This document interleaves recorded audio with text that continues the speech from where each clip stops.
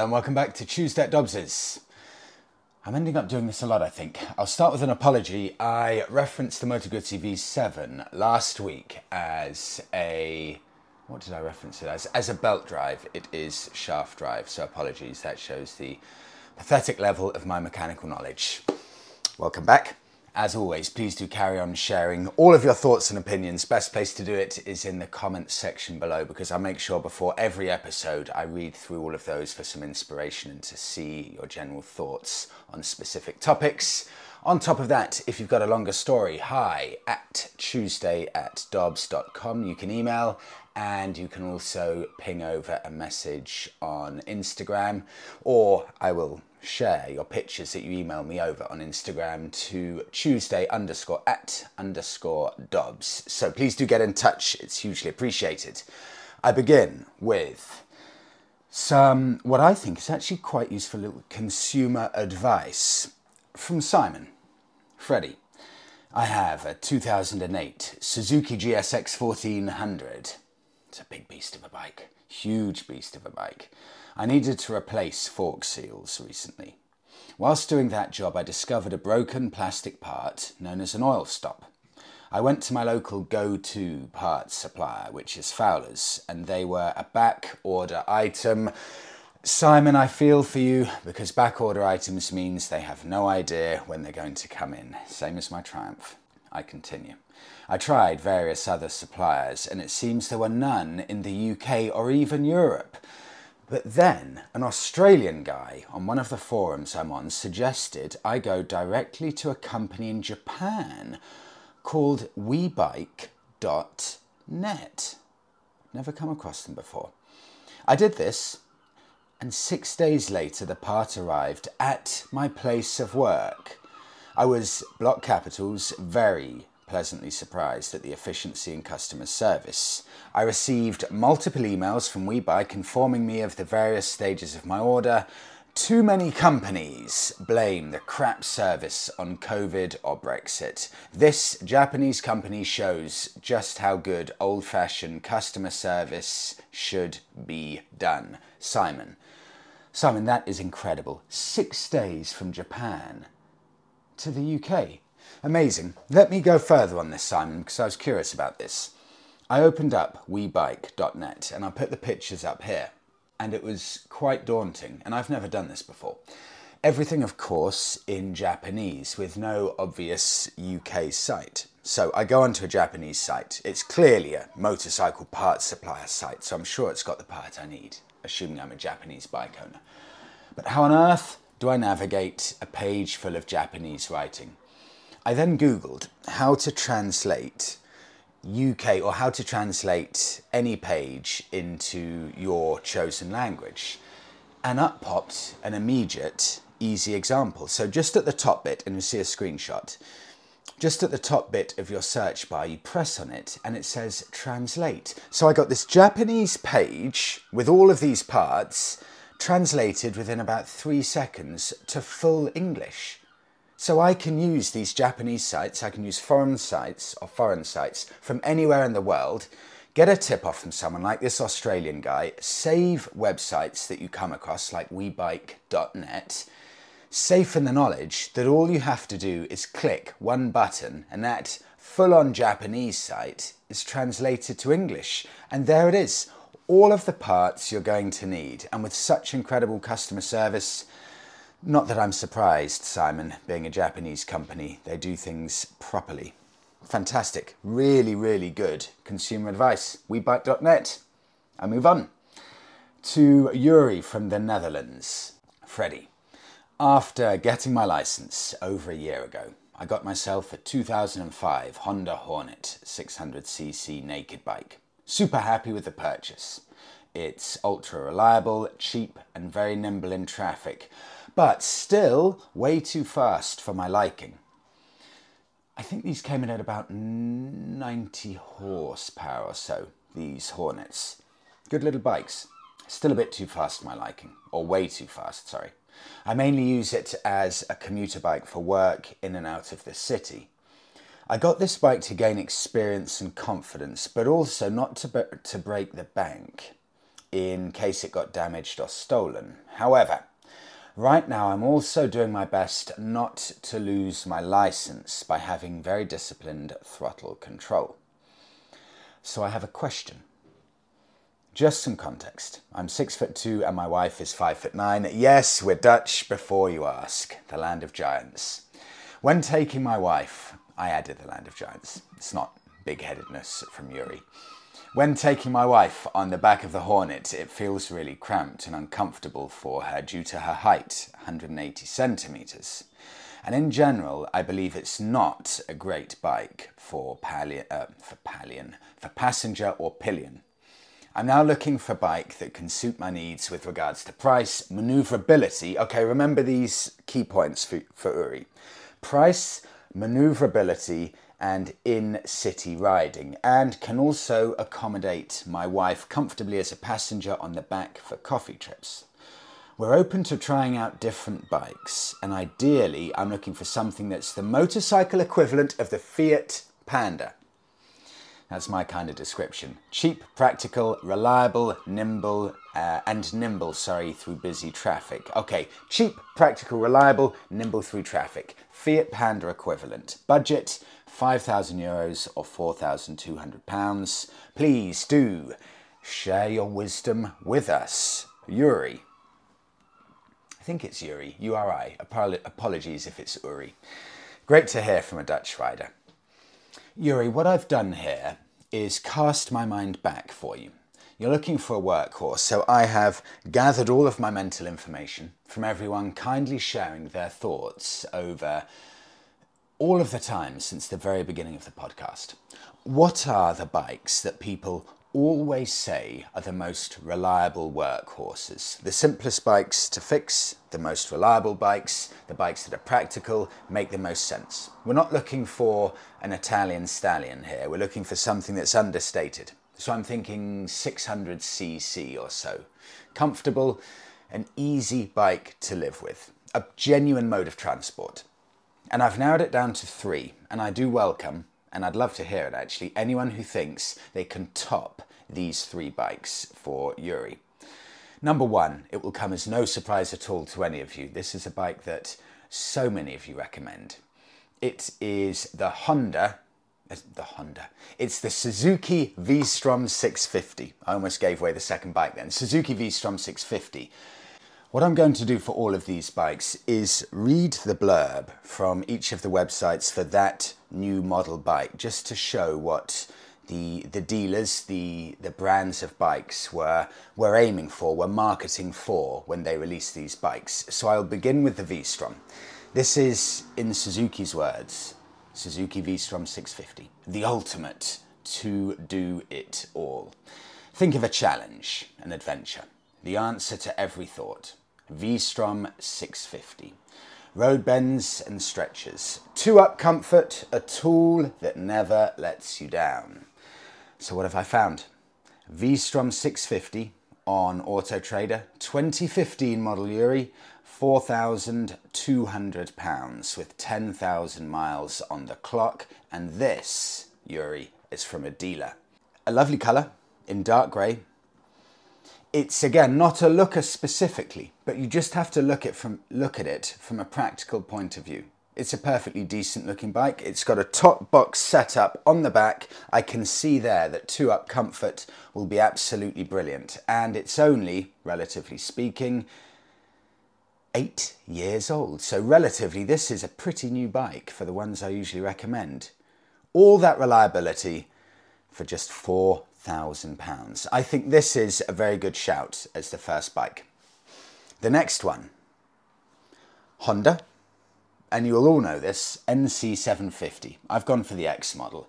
I've never heard of a bike that has more very, very nearly universally glowing reports from owners. Owners, Yuri, love these bikes. They say they are completely bulletproof, or bulletproof reliability-wise, and they are all the bike you will ever need, and you can pick up a lovely 2013 Model 1 for £3,000. Let me put the pics up as I discuss this.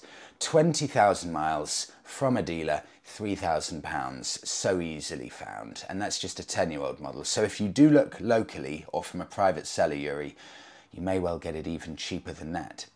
Here's what Honda say about it. I begin. One motorcycle for everything. Owners love the NC750X. They love its reliability and safety features, the high build quality, durable styling, do-it-all comfort and versatility makes this bike perfect for the weekend commute as well as weekend fun. And the final one, Yuri. I couldn't resist this one. I know I talk about it a lot, but you said you want a reliable workhorse. And you want the Fiat Panda of motorbikes. Well, for me, nothing represents utilitarian two-wheel transport in the south of Europe, like the mighty Honda Transalp. Honda Transalp XL700, this is the one I found, £2,800 for a 2011 model. No bike defines the term workhorse like the Transalp. This one's got 32,000 miles on the clock and is stated by the owner in this classified as, and I quote, the most reliable bike I have ever owned. This is what Honda say about the new Transalp, and it will translate down the bloodline back to this one. This bike is built to go the distance, so genuine comfort for two matters. An 850mm seat height and 208 kilo curb weight make the Transalp easy to manage from walking pace upwards. The riding position is relaxed, yet sits you upright, offering great visibility and natural comfort. Yuri, you must let me know what you think of those three bikes and if you end up choosing one. And if anyone's got any better solutions, better ideas than those, I would love to hear from you. I move on. Moving on to, let's have a look at the next one, Bond's bike. I spoke last week about the BMW R1200C, the Bond bike from the 1997 film Tomorrow Never Dies.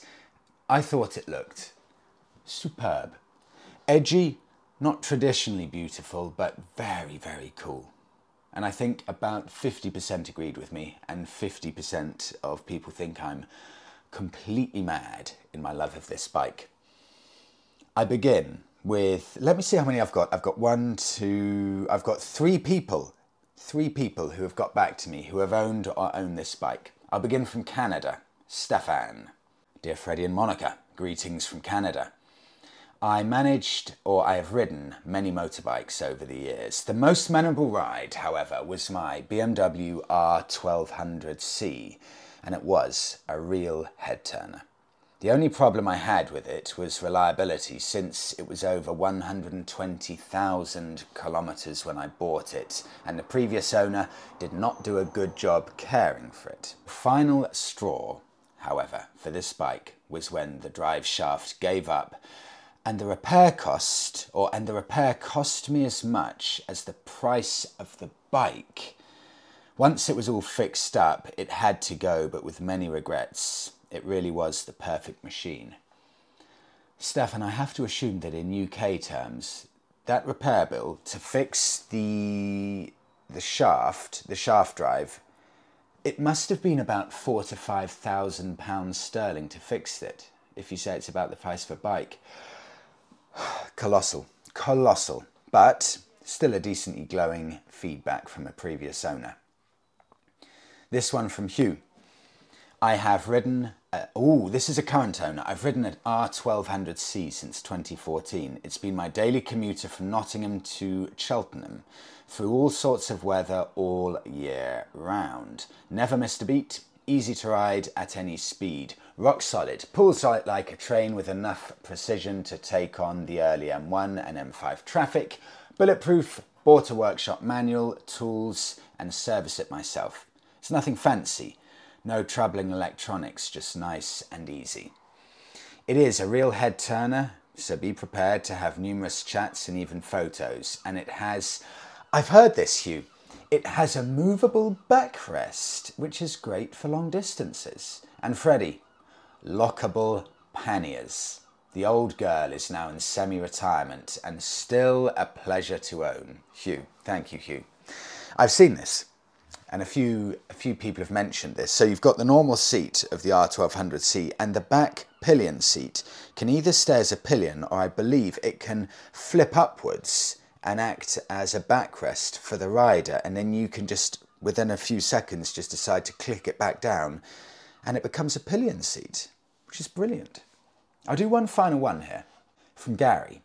Freddie, BMW R1200C, my brother has one and purchased it from someone's garage which was partly dismantled. The guy he purchased it from said it is the bike used in the James Bond film. The actual bike used in the Bond film. However, it's brilliant. My brother's never bothered to substantiate the claim. He loves the bike, but it does have an issue. Someone else mentioned this.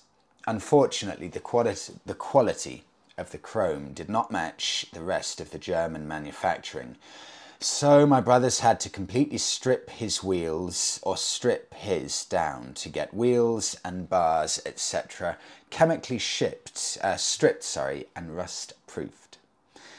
Then it was re-chromed properly, the way it should have been. Nowadays it does look stunning, but it took him months and several £1,000 to rebuild. Okay, you may need... I think it's fairly fair to say you may need fairly deep pockets with these. Someone told me something recently interesting, and it kind of applies to BMW motorbikes, and you can translate that to a vehicle that I really like, the Land Rover Defender.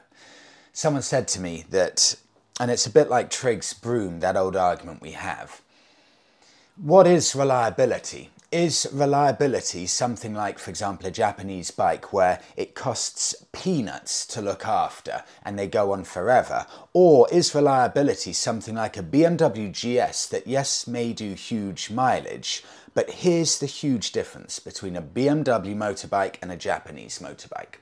Both can do huge mileage, but BMWs are also equally as famous as the Japanese for doing huge mileages. But this is why Japanese bikes should get more respect.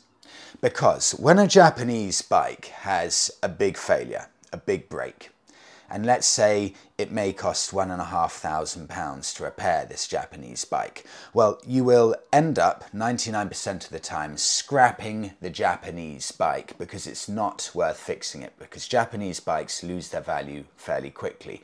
So you're not going to spend £1,500 to fix a bike that's worth 800 quid. However, for BMWs, and this applies for the Land Rover Defender, for BMWs, if you go get a £1,500 repair bill, you're still going to repair that BMW because it's worth too much money. You're not going to scrap a motorbike worth £4,000. And the same applies to the Land Rover Defender. The reason they're all still on the road, the reason they've got such huge mileage, some of them, 200,000 miles, for example, on the clock, isn't specifically because they're reliable. It's because their value never drops. So what are you going to do? Your Land Rover Defender breaks down, you have a £3,000 repair bill. Well, if you've got an old Nissan X-Trail 4x4, that gets scrapped. It's gone to the scrapyard in the sky. But if you have a £3,000 repair bill on a Defender, then you're going to have to repair it, because who in their right mind would ever scrap a £15,000 vehicle, even if it's used? And the same applies here to the BMW R1200C. There's one bill of, I have to assume, about £4,000 for the shaft drive, and there's another bill here of many thousands of pounds for repairing the chrome. Now, if this was a Japanese bike of a similar era, it either gets scrapped or you just have to accept the chrome is just falling off at will. But because it's a Japanese bike, or because it's a German bike, because it's worth more money, you have to repair it because it's just worth too much to not repair it. Is that a rant? I don't know. I'll move on. Thank you all for sharing that. This is from Abhilash. Abhilash states, or Abhilash says, "Hi Freddie. Oh, this is nice. I'm going to put these pics up as I talk about this because this is from an off-roading experience in Wales. Not something I've ever really considered before, but some of these pics from Aberystwyth makes me seriously reconsider that, and also makes me consider buying a really light off-roading bike because this looks incredible fun. Freddie, after first learning about the Mick Extents experience in a 44 Teeth YouTube video way back in 2015 when I was in my first year at uni, I finally took the plunge and went for it just 2 days ago. It was quite possibly the most fun I've had in a very long time. I opted for the ultimate off-road day, which set me back 250 quid. But considering what you get, I believe it's pretty good value. The bikes provided were Beta Motorcycles RR2T300s, and they also supplied full RST riding gear along with AGV helmets. As the day progressed, the difficulty level of each exercise increased, and I distinctly remember starting off by a steep cliff and thinking, that looks insanely tough, probably meant for the pros only. However, by the end of the day, I found myself easily conquering that very cliff. Accompanied by 7 others, we had the instructors Pete and Mick Extents' daughter, Sophie, guiding us. This took place on a 1,500-acre forest in the north of Wales, bordering Snowdonia. I recall riding alongside insanely tall pine trees beyond the edge of the road we were riding on, unable to see where they sit. The weather, ideal. A mix of overcast skies and light rain. Perfect enduro weather, I reckon. I did have a few falls, around 4 or 5, without serious injury. But in my opinion, when it comes to dirt biking, if you're not falling, you're probably not doing it right. Only then will you know where the limits of grip are. I can easily say that this was the most exhilarating two-wheel experience I've had in a while. Regards, Aberystwyth. Genuinely, Aberystwyth, you make me want to do that. Looks fantastic. So that is Mick Extents experience up in Wales to anyone interested. Thank you for that. Moving on to Dusseldorf, Germany. Freddie. This is useful. Freddie, here's a practical tip for doing some motorcycle maintenance. I bought this little scissor jack, pictures here, for €71.25, including postage and packaging, to ease the strain on my back while working on my 1972 BSA A65L 650 Export Lightning. Supposedly good for up to 350 kilos and needs very little space to store. It's a game changer. No more grovelling around the floor, which is why it's now possible to work in comfort. As a tip, I've included a block of wood in between to prevent scratches on the bottom of the frame. Hope this helps you and all motorcyclists, and ride safely. Greetings, Cher from Dusseldorf. I've got one of the... No, I don't. That's a lie. I've got something similar, Cher, but nothing that folds up this tightly, and actually nothing that lifts up right in the middle of the bike. I'm quite tempted to buy one of these. If you have the exact brand name, let me know, because that is a really useful bit of kit, especially for people who live in apartments. And the BSA, stunning. Absolutely beautiful. Really beautiful. Moving on to the Honda CX500. I'll put the case here forward for this being the most practical, common sense classic motorcycle over 40 years old that money can buy. Because last week I said that this was an ultra low emission zone busting bike, and you also pay no tax and don't have to pay for MOTs. Well, a huge amount of you came back to me and said that this really is a superb bike, and such a reliable bike despite its age that it really can be used on a daily basis. Now, the interesting thing about this is that I discussed a BMW and a Honda CX500 last week as a usable classic. This is the key point here, usable classic. But 99.9% of people that came back to me didn't mention the BMW, they mentioned this Honda CX-500, and there's a very good reason for it. This, from all accounts, was never an exciting bike. It was a workhorse of a bike.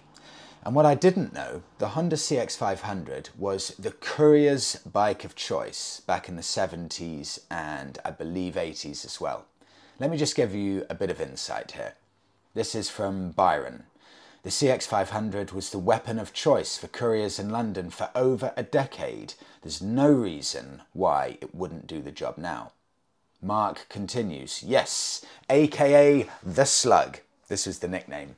Many did 100,000 miles and beyond, basically unbreakable bikes. And from Sher, Freddie, I owned and rode a CX-500 for dispatch work back in the 1980s. Very comfortable and accessible all round for maintenance, which it doesn't need much of. And from Stuart, Freddie, I had 3 CX-500s when I was, guess what Stuart did? Dispatch rider in the 1980s. All of them covered in excess of 150,000 miles. It's incredible. In that industry, we all knew what would fail on them. Cam chain tensioners, drive rings and generators. So we were prepared, and able to fix them. Superb machines. To have 3 motorbikes that all did over 150,000 miles, that is almost, Stuart, unheard of. That's the best advert I've ever heard for any specific bike, and of course it's a Honda. And finally from Mark, just for a bit of balance in there, E10, the new fuel, is going to kill off these old bikes and cars. Yeah, Mark, there may be some truth in that. Thank you all for sharing that. But Honda CX-500, usable classic, they will be going up in value. So if you're interested, I'd grab one fairly quickly. And I'll move on to a little bit of similar consumer advice here for the ultra low emission zone. This is for anyone who uses London as their place of work and has to ride in. This is from Mr. Tippus. Freddie, I live just outside the original ULEZ zone and have a 2006 Ducati Monster S4 RS, which I'm not eager to part with. When ULEZ hit, I was advised to get a emissions certificate from Ducati and submit it to the ULEZ people for exemption. I sent off to Ducati and it took them only a week to email me the certificate for my bike specifically, and then another week for ULEZ to go through it and issue an exemption for my bike. So even though my motorcycle is older than 2008, I don't pay the ULEZ charge. And that's for a big, hungry 1000cc bike. I'm sure most bikes from the 2000s, will pass the emissions test for ULEZ. Let me do one more here from Cat B. This surprised me because this is a carbed bike. Freddie, my 2005 Triumph T100 was down to pay ULEZ. So you go onto the London website, click on it, it says, yep, Triumph T100, you need to pay ULEZ. But listen to this. But I checked my V5 logbook and conformity certificate, and my NOx, my nitrous oxide level, was lower than the TfL, the Transport for London ULEZ level. So I emailed TfL with a copy, and TfL confirmed that my nitrous oxide level was within their standard and confirmed that I now did not have to pay ULEZ. So worth checking your V5 or conformity certificate. That's seriously good advice. Moving on, bike of the week. Quite different, this one. Dear Freddie, I went to the Harley dealership and test rode an Electroglide. Disappointing. For £16,500 you would expect it to be super, but instead it wouldn't ride straight. The suspension was wallowing, etc. I have used your car vertical link to confirm my last check before buying this beauty. From the Isle of Skye via eBay. It's a £6,000 2011 BMW K1600 that was the big, that has just had, the big £1,400 service completed in the past few months. That's painful. I am waiting, or I'm wanting to tour with my wife and see the Wild Atlantic Way in Ireland and explore the Pyrenees and Andorran Mountains. Roddy from Southampton. Roddy, that is a huge amount of bike for the money for £6,000, and the fact it's had its big service done. These are tantalisingly good value for such a colossal, capable machine. Here's why these are good. And this is exactly the kind of used bike that's exciting. They are gigantically expensive when new, these bikes. But now, let's say 10, 11, 12 years on, you can save colossal amounts of money. Another good thing about bikes like the K1600, let me see if I can get a classified up here. I found a classified of one, similar to Roddy's. It's £6,250. It will be tech-laden. It will have everything you could ever dream of. But these are the exact kind of bikes from owners who will not scrimp and save on any of the servicing. These bikes will have been cosseted, looked after to the letter from the service book. This one I found is 10 years old, and it's the K1600 GTL. These bikes, when new, I think, to the best of my knowledge from my research, around about 10 years ago or so, I believe they were between £17,000 and £22,000 for the top spec, around about that ballpark figure. Even then, 11 years ago or so, they were colossal money. So now the equivalent model would be astronomical. This one here is fully kitted out. It's got the panniers on either side, of course they're lockable, and it's got the top box with a proper pillion seat. So if you're looking for a massive touring machine, £6,000 seems like incredibly good value. And have a listen to this from the owner. It's exactly what you want in a description. Full length description, takes up a whole page. 2013 BMW K1600 GTL, sold with full MOT and service, with just 2 previous owners on the V5, consisting of 2 private owners and supplying main dealer. Full service history comprising of 5 BMW dealer stamps and 5 independent stamps, including a service prior to sale. Usual refinements: cruise control, built-in sat-nav, electronically adjustable screen, onboard stereo system, heated grips, top box with pillion backrest built in, remote central locking for luggage and alarm system. I didn't know that was possible even now. Extras on this bike include engine bars with spotlights, paint protection, Wunderlich, side stand enlarger. I could go on and on. They've got the fobs, security keys, all instruction books, yada yada yada. Super smooth 6-cylinder bike. It's quite tempting just to see what the ultimate 2-wheeled machine's like, and when prices get that good, it's tempting. It is, to see how a machine like that is to live with. I'll end it there. Thank you so much, everyone, for watching this week's episode. Please do carry on to get in touch and sharing your thoughts, and thank you all for getting involved.